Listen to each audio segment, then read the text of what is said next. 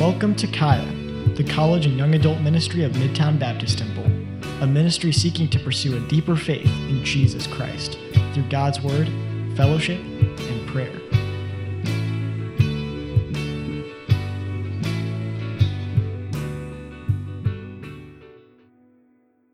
What a day. You got to hear James preach. That was awesome. Romeo's up here doing like post-hardcore, which is like speaking my language this morning.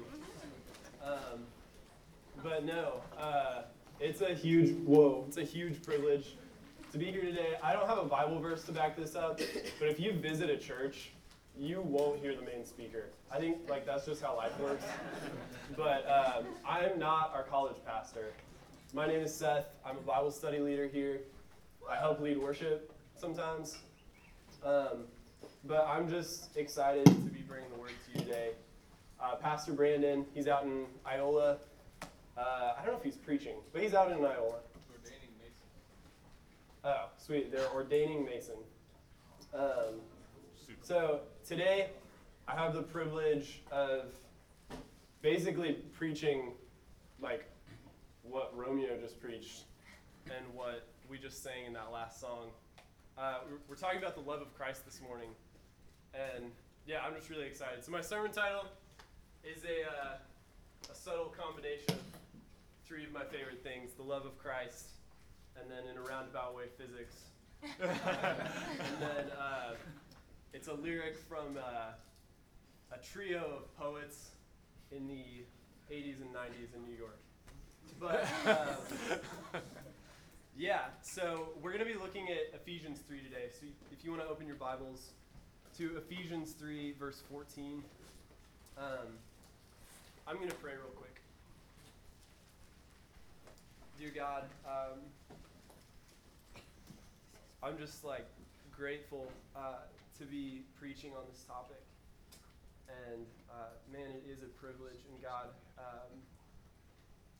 I just pray that you'd still my heart. God, I want to just preach the message you've given me with a soft heart. And Lord, I pray that you would open ears today, that you would open hearts and minds to just learn about the love of Christ, which passes knowledge. So God, please be glorified today.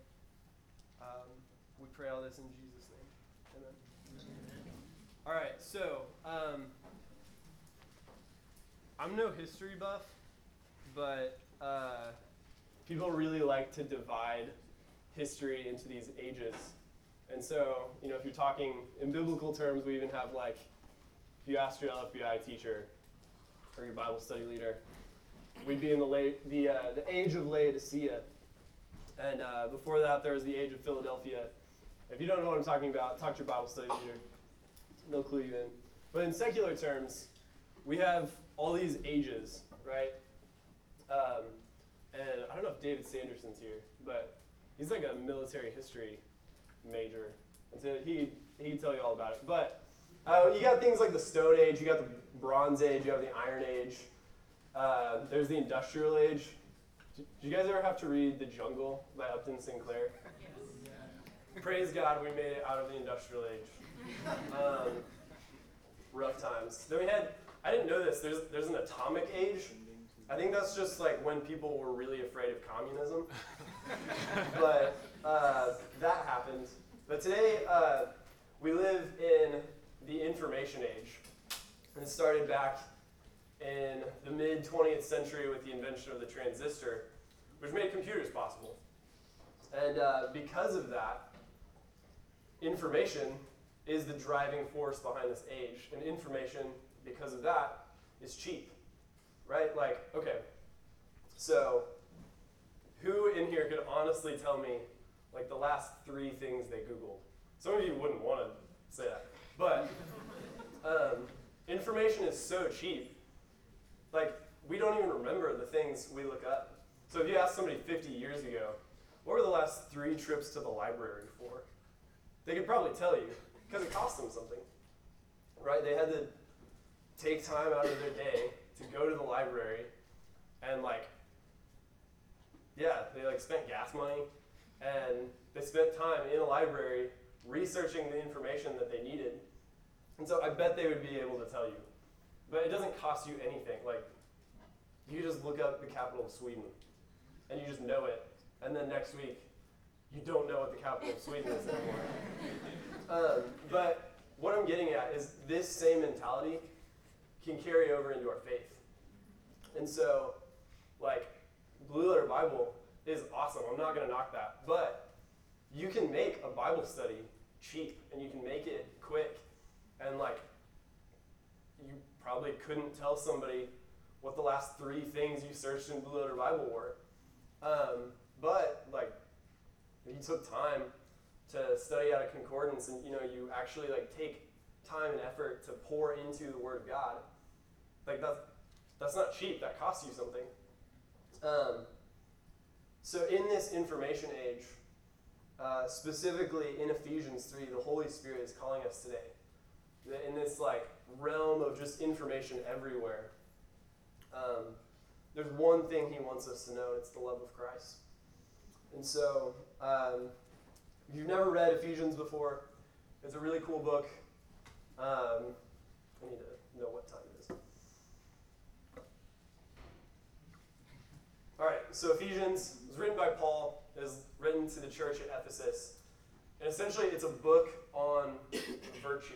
If you don't know what virtue is, it's doing what you know. And the first 3 chapters are all about these things you should know.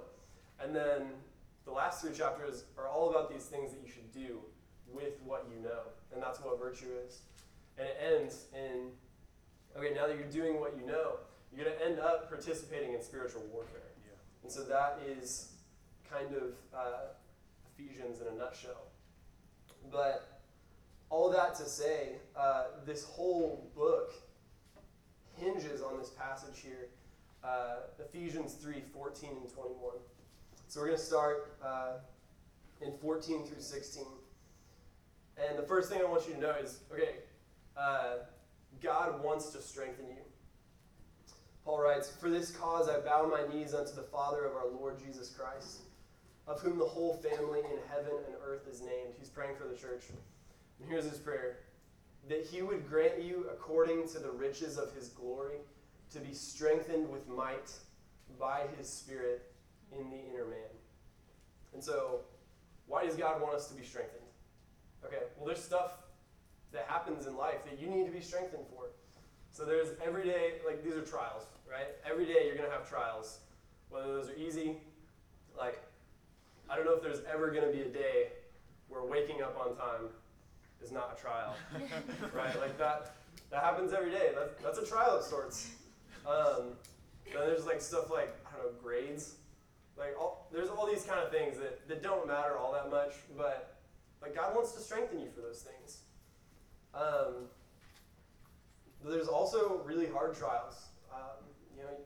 James talked about this. You go through long seasons of, maybe it's like crippling depression or anxiety. Maybe it's an unexpected death. Maybe your bank account just fell through. God wants to strengthen you so that you can have victory over these things, and you can walk in the reality of God's promises. Amen. And so, we see this with Joshua in Deuteronomy 3:28. God tells Moses, "Hey, I want you to charge Joshua. He needs strength to go into the promised land and do what I've called him to do, because I need him to walk in victory, to fulfill what I've called him to do."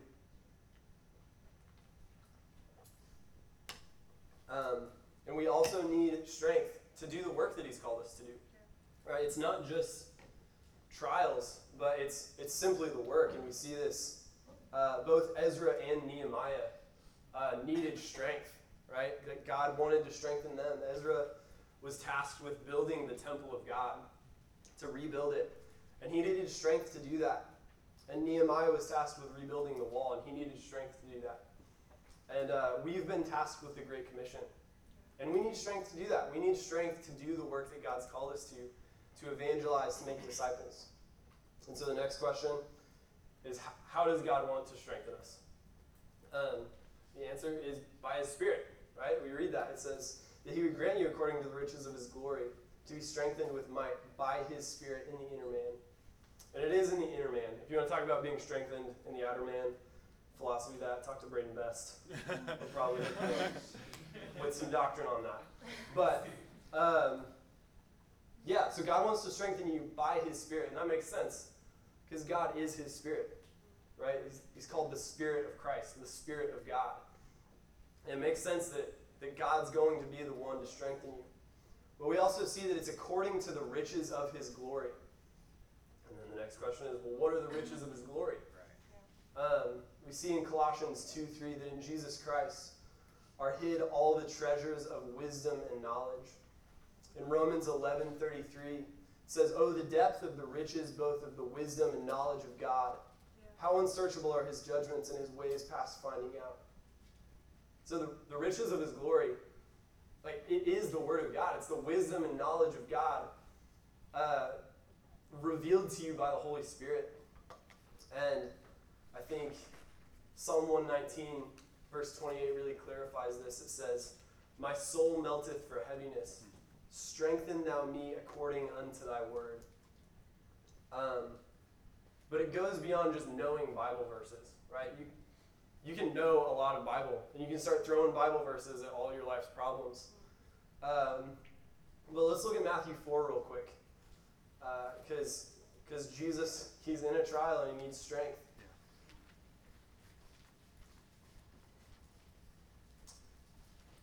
In verse 3, Satan is tempting the Lord Jesus Christ in the wilderness. And he said, "If thou be the Son of God, command that these stones be made bread." But he answered and said, "It is written, man shall not live by bread alone, but by every word that proceedeth out of the mouth of God." And then, 6, he says, if you're God, cast yourself down off this temple. Angels will catch you. And Jesus said unto him, "It is written again, thou shalt not tempt the Lord thy God." And verse 8 and 9, the devil offers Jesus all the kingdoms of the world. And Jesus says, "It is written, get thee hence, Satan.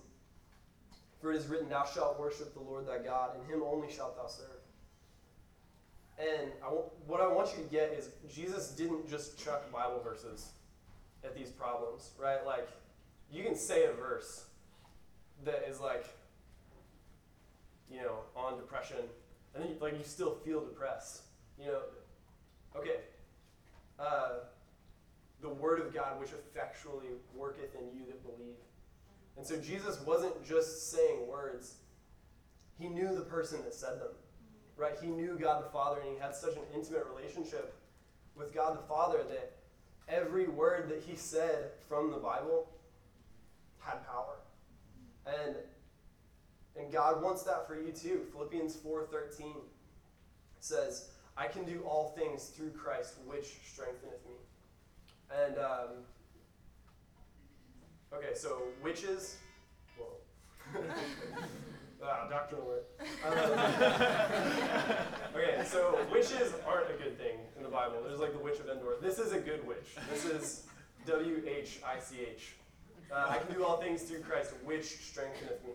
So it's not just Christ who strengthens you. It's you doing all things through Christ, having his word made reality in your life. That's going to be the thing that strengthens you. And so key point 1, strength comes through the presence of God by his Spirit, through applying his word in every situation. Come on. Strength comes through the presence of God by his Spirit, through applying his word in every situation. Amen. And so, I think about just chucking Bible verses at things. And John Mark McMillan, I love his music. He uses this phrase, having Bibles bent like shivs. And I love that, first off. But, that's so, we do that. We just try to throw Bible verses at things. And guys, the Bible is a weapon. But it's called the sword of the Spirit. It's not just the sword. It's the sword of the Spirit. And as you know God and you know his person, that's going to make that sword, real. And that's going to be the thing attacks the problems in your life. And so as you know the person of God, the word of God is going to be effectual. And this looks like Colossians 3:16. It looks like letting the word of Christ dwell in you richly in all wisdom. And it looks like Ephesians 3:17. That Christ may dwell in your hearts by faith. And so God does want to strengthen you for your circumstances. But he wants to go beyond that. He wants to settle you. Okay? He wants to dwell in your hearts by faith. And so here, I want you guys to understand, God cares deeply about your circumstances. And I'm not going to downplay that. But the answer to that is, as you learn about the person of God, you move from just, your circumstances and your environment, and you move to abiding in Christ. Mm-hmm. And if you can just abide in Christ, circumstances don't matter anymore, right? You're just with the Lord Jesus Christ. So let's look at John 15 real quick, if you guys want to turn your Bibles there.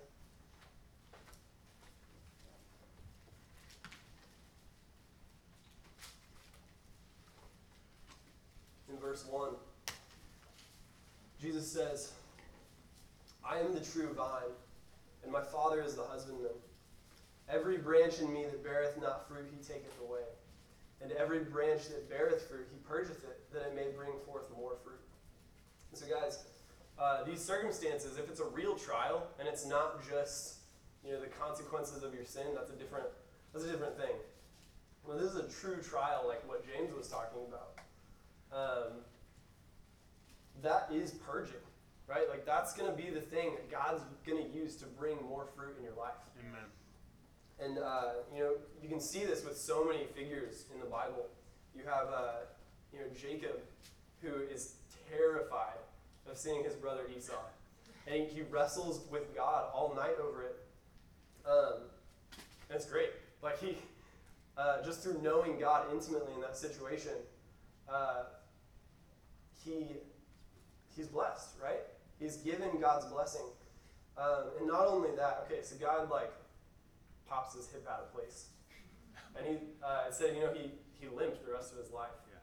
And the rest of his life, he's given this reminder of how much he has to rely on God. And so, we see this with Job, too. Job's latter half was better than his first half. Yeah. And God wants that for you, too. So, if you want to continue in John 15, verse 4, it says, Abide in me, and I in you. As the branch cannot bear fruit of itself, except it abide in the vine. No more can ye, except ye abide in me. I am the vine, ye are the branches. He that abideth in me, and I in him, the same bringeth forth much fruit. For without me ye can do nothing. If ye abide in me, and my words abide in you, you shall ask what ye will, and it shall be done unto you. Sorry, I skipped 6. Herein is my Father glorified, that ye bear much fruit. So shall ye be my disciples. You're going to jump down to 16. It says, Ye have not chosen me, but I have chosen you and ordained you, that ye should go and bring forth fruit, and that your fruit should remain, and that whatsoever ye shall ask of the Father in my name, he may give it you. So key point 2, trials bring fruit by bringing you into a deeper relationship with Christ. Trials bring fruit by bringing you into a deeper relationship with Christ.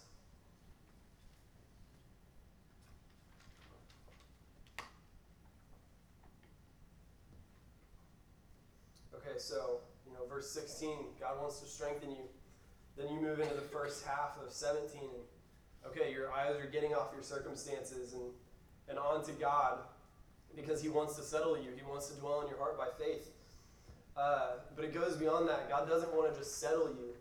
He wants you to be settled in him. And that looks like being rooted and grounded in love. This is the second half of Ephesians 3:17. And so, rooted and grounded, obviously, the immediate thing that comes to mind is trees, right? Trees have roots. Trees are grounded. So let's talk about trees for a second. I think the best fruit comes from trees. I mean, I like raspberries and everything, but I think the best fruits come from trees. Anyway, yeah, okay, so like bananas. Bananas are like nature's Cliff Bars, right? Like, you just take it and you go and you've got breakfast covered. Yeah, like trees bear fruit, and it's awesome. We're in Midtown, Westport area. We've got artists in here, right? We have artists? Cool. Okay, so who's done like a landscape of like trees? Whoa, we got perfect. A tree landscape. Amazing. Okay, so yeah, like trees are beautiful and their fruit is awesome. That's all above ground though, right? Like, we can love and appreciate the things above ground in a tree, but nobody ever, like, you hardly ever see the roots of a tree. And so let's look at Psalm 1 real quick. Verse 1 says, "Blessed is the man that walketh not in the counsel of the ungodly, nor standeth in the way of sinners, nor sitteth in the seat of the scornful. But his delight is in the law of the Lord, and in his law doth he meditate day and night. And he shall be like a tree planted by the rivers of water, that bringeth forth his fruit in his season. His leaf also shall not wither, and whatsoever he doeth shall prosper." And so as you study trees in the Bible, which you should do, it's awesome, it's a fun time. The trees that are always by the water are willow trees. And I think willows are like everyone's favorite tree. They're like the most beautiful.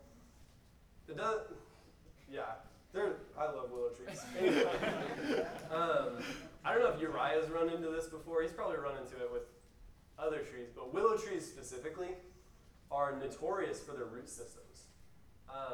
They have these roots that grow out to 3 times the length of their branches. It's because all they're doing is looking for water. And so they destroy plumbing systems. They wreck them. And they tear up sidewalks and they ruin house foundations. And I'm not saying that your faith should be like destroying reality. But there's a degree to which, what if that's what our walk with God looks like? What if we were so thirsty to just know more about Jesus Christ that like the landscape was changed, right? So like this takes work. To know Jesus Christ intimately, to dig into his word, that takes work. Proverbs 18:1 says, "Through desire, a man having separated himself seeketh and intermeddleth with all wisdom." So you've got to want it. You've got to desire to know Christ, and you've got to set some things aside to actually pursue that. And so key point 3, am I moving too fast? I don't know what pacing is like. Cool. Key point 3, a relationship with Christ takes work. A relationship with Christ takes work.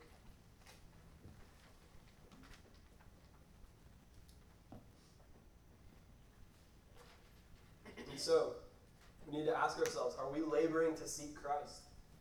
What does your devotional time look like? What is Bible study, Sunday services, discipleship, LFBI? Does that look like being rooted and grounded in the love of Christ? Or does it look like being rooted and grounded in head knowledge? Right? Like we can. And okay, so we're going to get into the heart of the message today. Because information is cheap, we can spend so much time just seeking information we can miss Christ.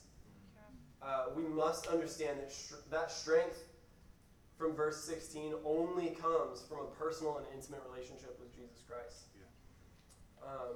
Think about Paul's conversion. I think so many of us, we come to the Word of God in the morning, we come to Sunday services and we want to ask, Lord, what wilt thou have me to do? And like we're in these circumstances and God, I want to weigh out. James was talking about this. And we want to weigh out. We want to know like what the pill is. Like what's my Bible verse pill that's gonna like heal me? And God's like, man, the Word of God heals. But it's not just like a pill you pop, right? You have to know God. And so, my question to you is, what if, like Paul, what if we first asked, who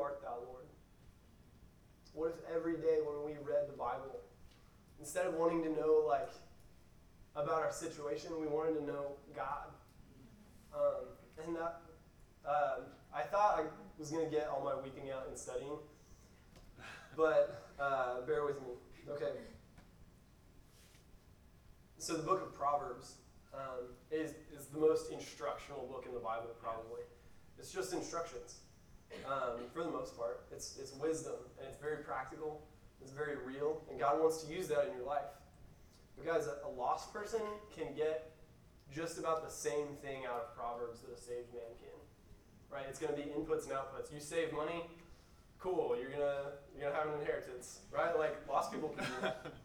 What lost people can't do is understand that every time Proverbs says "my son," like that means something. And it comes up all the time in Proverbs. And guys, that's the Bible for us. It's God writing a letter to his children and saying, yeah, stuff's going to come up in life. It's like, I was thinking about it, and I think so often we can make the Bible to be like the car manual in your dash, your glove box. That's what that's called. And like that tells you what oil to buy, when to change it, how to change your tires. It tells you all that. But man, what if in your glove box you reached in and you found a letter that your dad wrote you when you left home for college and said, I know you're 5 hours away, and it's going to be hard, and you're going to have homework and you're going to be busy, but hey, if your car breaks down, here's what you do. And if you ever need anything, just call me. That's what the Bible is. That's what, when we reach in our life's glove box, that's the Bible, right? It has instructions, but it's a letter from a father to his kids. And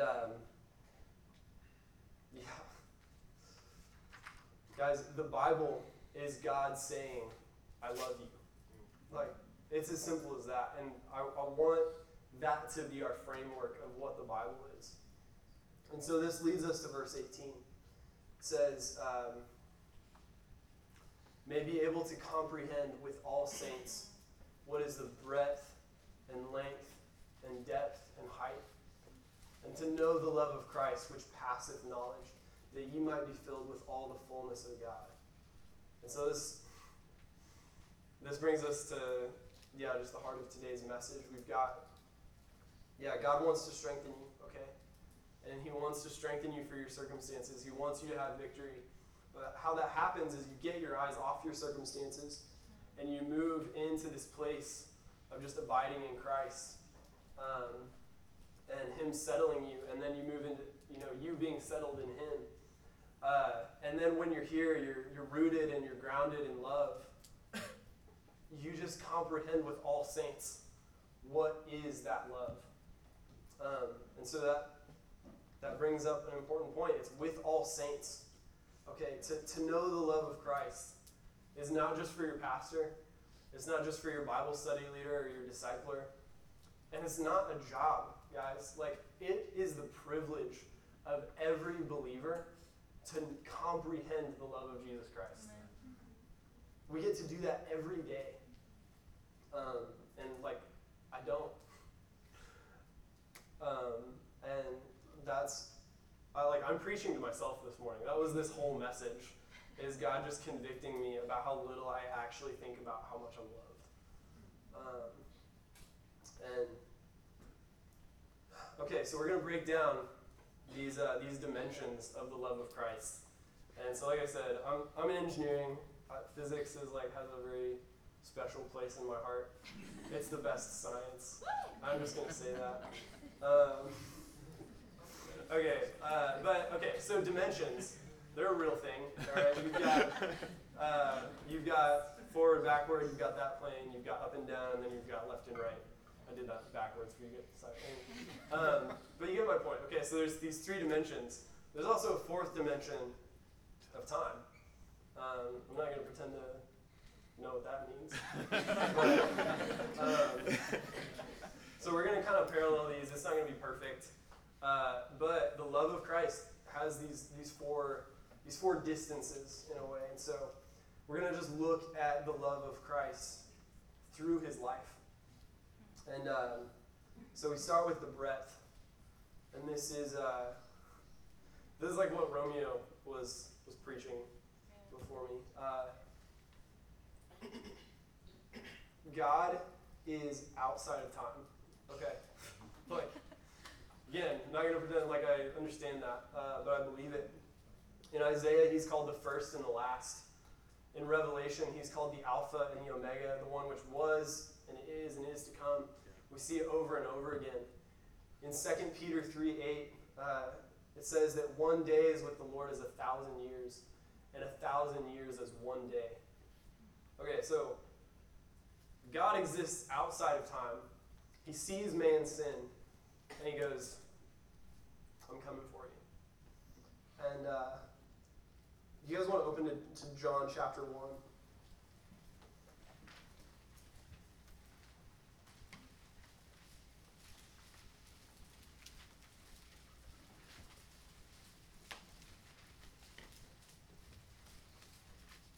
It says, in the beginning was the Word. This is Jesus Christ. And the Word was with God. And the Word was God. The same was in the beginning with God. All things were made by him. Without him was not anything made that was made. In him was life, and the life was the light of men. And the light shineth in darkness, and the darkness comprehended it not. Then you jump down to 14. It says, and the Word was made flesh and dwelt among us.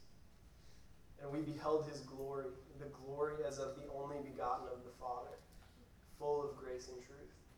And guys, I can't wrap my brain around God becoming a man. But I think it's hard for us. Maybe, obviously, it's a divine truth. I don't think we're ever going to fully wrap our brains around the fact that Jesus Christ became a man. He stepped into time and became a man. But I don't know.Maybe it's like we're at the top of the food chain and got like computers and life's nice and everything. It's hard for us to imagine what being outside of time is like. But C.S. Lewis says this. He says, did you ever think when you were a child what fun it would be if your toys could come to life? Well, suppose you could really have brought them to life. Imagine turning a tin soldier into a real little man. It would have involved turning the tin into flesh. And suppose the tin soldier did not like it. He's not interested in flesh. All he sees is the tin is being spoiled. He thinks you are killing him. He will do everything he can to prevent you. He will not be made into a man if he can help it. What would you have done about this tin soldier? I do not know. But what God did about us was this. The second person in God, the Son, became human himself, was born into the world as an actual man, a real man of particular height with hair of a particular color, speaking a particular language, weighing so many stone. The eternal being who knows everything and who created the whole universe became not only a man, but before that a baby, before that a fetus inside a woman's body. If you want to get the hang of it, think how you would like to become a slug or a crab. Right? Like, we can't understand. But guys, if you've ever had the stomach flu, you know, like, being a human being sucks. We're super broken, right?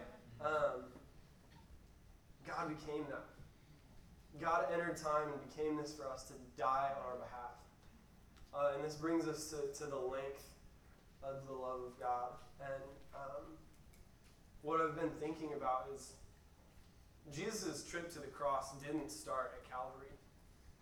The first step he took, he was actually walking to the cross. In Luke 2, it says that Jesus as a child, he increased in wisdom and stature. Hebrews 5:8 says that he learned obedience through the things which he suffered. And so the one in whom is hid all the treasures of wisdom and knowledge, he so humbled himself that he had to increase in wisdom and learn such a thing as obedience. Like, again, I'm not going to pretend to understand that, but like our whole pursuit of Christ is going to be trying to understand that. Like, God so loved us that he entered time and like grew up as a kid and had to learn. Philippians 2:5 says, "Let this mind be in you, which was also in Christ Jesus, who being in the form of God thought it not robbery to be equal with God, but made himself of no reputation, and took upon him the form of a servant, and was made in the likeness of men. And being found in fashion as a man, he humbled himself and became obedient unto death, even the death of the cross." And what Hebrews 12:2 clarifies with that is he said he did it for the joy that was set before him. And that joy was you, right? Jesus stepped out of eternity to say, "I love you." And he did that by dying on a cross. And this leads to the depth of the love of Jesus Christ. Jesus experienced the sting of death and spent 3 days and 3 nights in the heart of the earth for us. Right? He did that to save mankind. But guys, if Jesus stayed in the grave, Paul writes that we'd be the most miserable men. Yeah. If Jesus died and he just stayed in the grave, to call yourself a Christian would be a really shameful thing. But this leads us to the height of the love of God. Because Jesus didn't just die, right? He rose to eternal life. Amen. And he's freely offering that to you. And so this is victory, right? So 1 Corinthians 15, 19, he says, "If in this life only we have hope in Christ, we are of all men most miserable.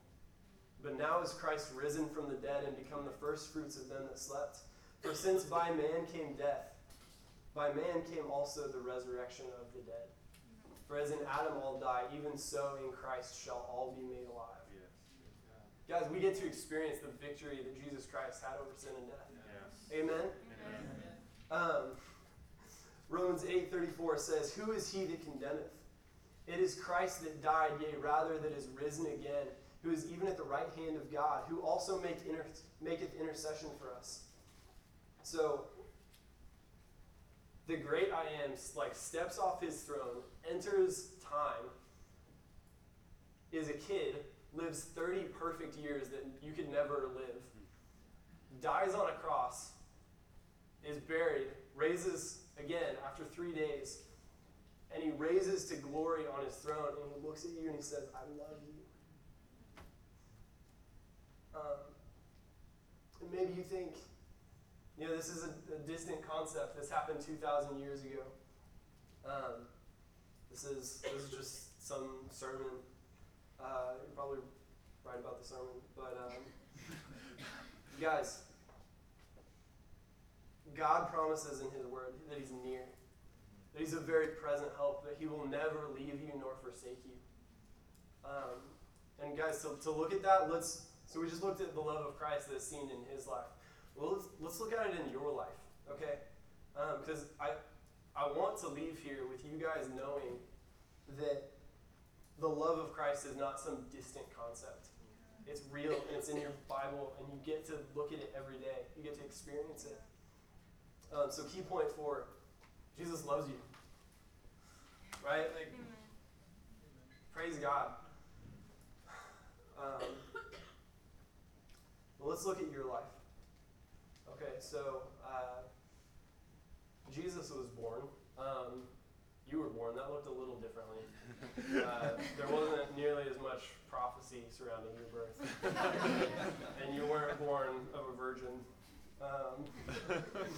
But you were born, okay?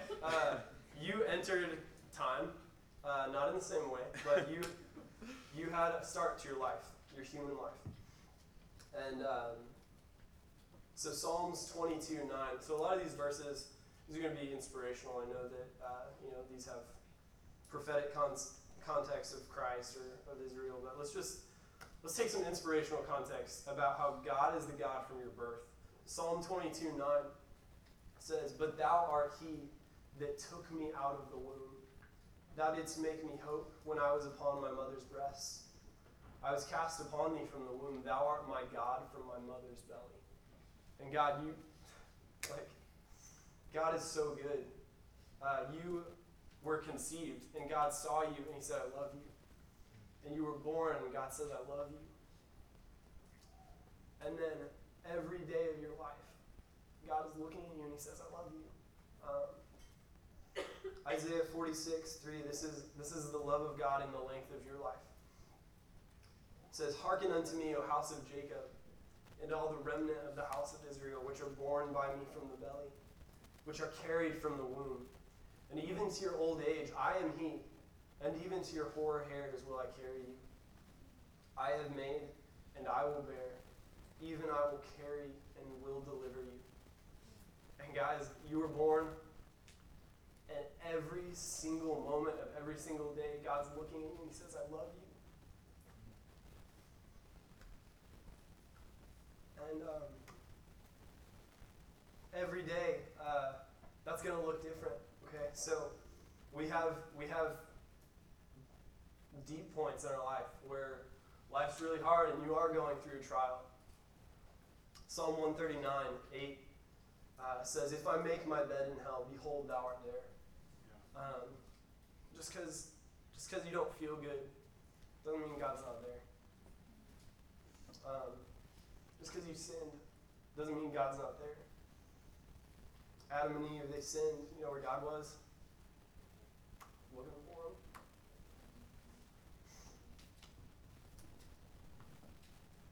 When David sinned,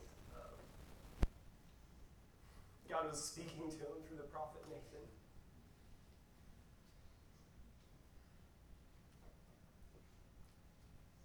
When Shadrach, Meshach, and Abednego were in the fiery furnace, you know where God was? He was there.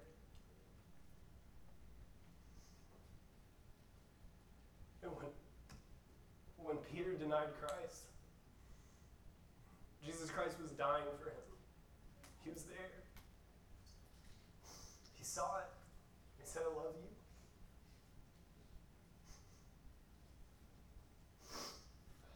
And guys, God, He's with you in the depths. And He's with you in the heights too. First half of Psalm 139 says, if I ascend up into heaven, thou art there. And God is so good in being with us through that blessing. But don't forget him. Like, if you're experiencing the blessings of God right now, don't find yourself in Revelation 2:4 where you forget your first love. Yeah. Okay? Like, blessings are good and we should praise God for them. Don't forget the one who gave them to you. And guys, he's with you in the depths, he's with you in the heights, and he's with you in everything between. Okay, so often we can claim Romans 8:28 when life's awful. Right? We can say, okay, God's working this together for my good. And he is, and that's awesome, and we praise God for it. But you know that God's with you on your most boring day of work?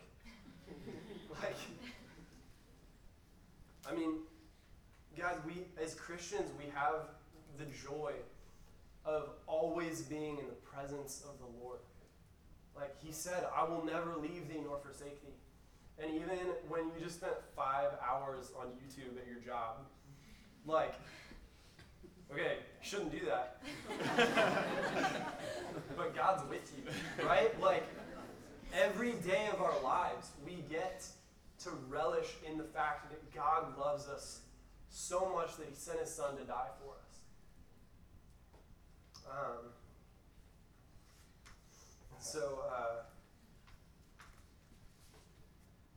Romans 8:38 says, for I am persuaded that neither death nor life, nor angels nor principalities, nor powers, nor things present, nor things to come, nor height, nor depth, nor any other creature shall be able to separate us from the love of God, which is in Christ Jesus our Lord. Amen. So key point 5. Jesus loves you so much.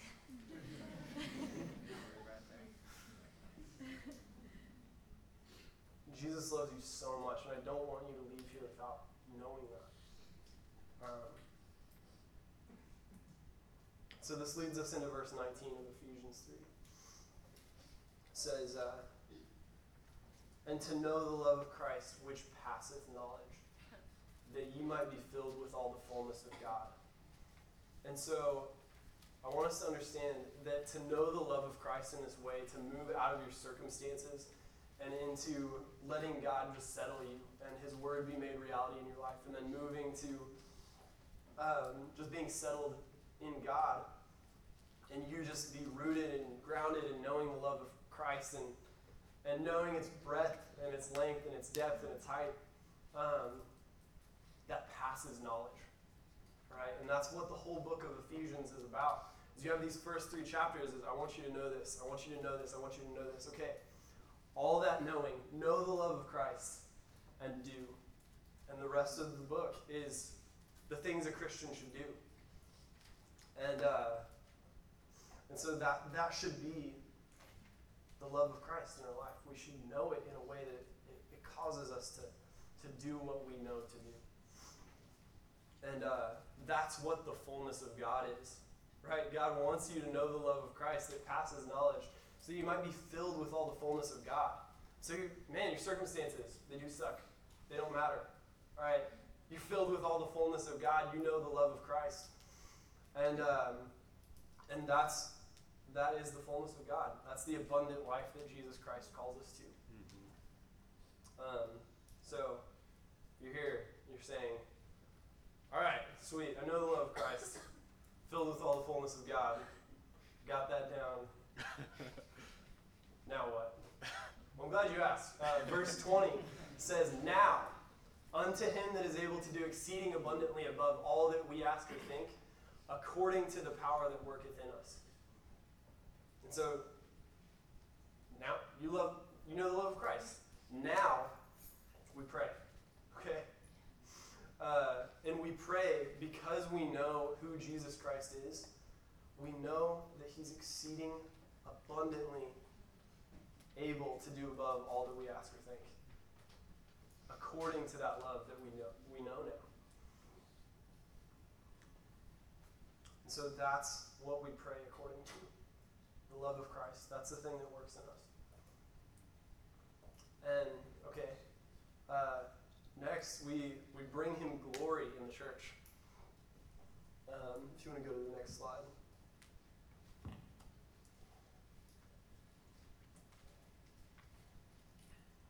Yeah. So we pray according to the love of Christ, and we bring him in glory in the church, and that looks like evangelism, and that looks like discipleship. Right? We're called to know the love of Christ in such a way to where, man, sharing the gospel, who doesn't want to share the love of Christ? Right? Like, I know that so well, and it's changed my life so much. That's all I want. I want to share the gospel, and I want to train up disciples to know the love of Christ. Yeah. So key point 6. We must know the love of Christ in a way that empowers us to do what he's called us to. We must know the love of Christ in a way that empowers us to do what he's called us to. And so, maybe you're here and you've never accepted the love of Christ. Today is the first day you've heard about Christ, and this is all new to you. And I want you to know that Jesus Christ loves you. And he loves you so much. And he loves you so much that he wasn't willing that you should die in your sins. Because, okay, God is love. He loves you. But he loves you so much, he gave you a free will, and you can refuse his love. And you can choose to pay for the penalty of your sins for eternity in a place called hell. God doesn't want that. God died so you didn't have to do that. And all you have to do is accept his love. You believe on him as your Lord and your Savior. Man, God, you love me so much. I'm going to give my life to you, and the life that you give me in return, I'm going to use that learning more about your love and making sure other people know about it.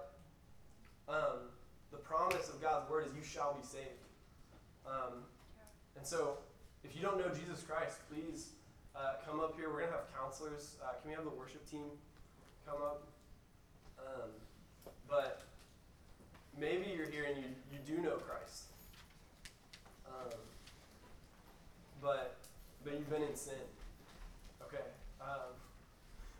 looked at all these people in the Bible that sinned, God was there. He was calling for them. He's screaming, I love you. You didn't do anything so bad to cut you off from God. You can't do that. The only thing you could do is refuse him as your Lord and Savior. I don't want, if you don't know Jesus Christ as your Lord and Savior, please come, let's deal with that. But if you are in Christ, nothing can separate you from that love. Yeah. And I want you to know that. I ask that you would come up here with one of our counselors and work through that and confess that and move forward in faith that God does love you. Okay, and maybe you know Christ, but you're just going through the motions. You've been doing ministry for years and you're realizing, I think I've been missing it. And that was me studying this. Guys, we can't do what God's called us to if we don't know the love of Christ. And so, if you've been going through the motions, please get with somebody, get with one of our counselors, get with your Bible study leader, get with a brother or a sister, and recommit to just sitting at Jesus' feet and learning about his love again.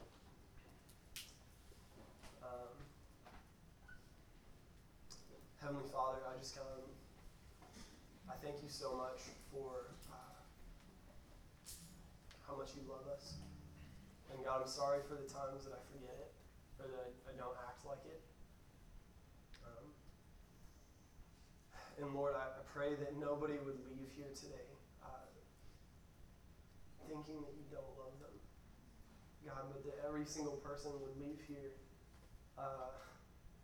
either for the first time in their life knowing the love of Jesus Christ, or just having recommitted their life to Christ and to learn about his love. God, I want to pray that people would leave here knowing the truth of your love, and that it would pass knowledge in our lives, and that it would fill us with the fullness of God such that we couldn't help but just do the things that you command us to. John 15 calls that's how we love you, God. We obey. And so I pray that we would do that this morning. Lord, we love you and we pray these things in Jesus' name.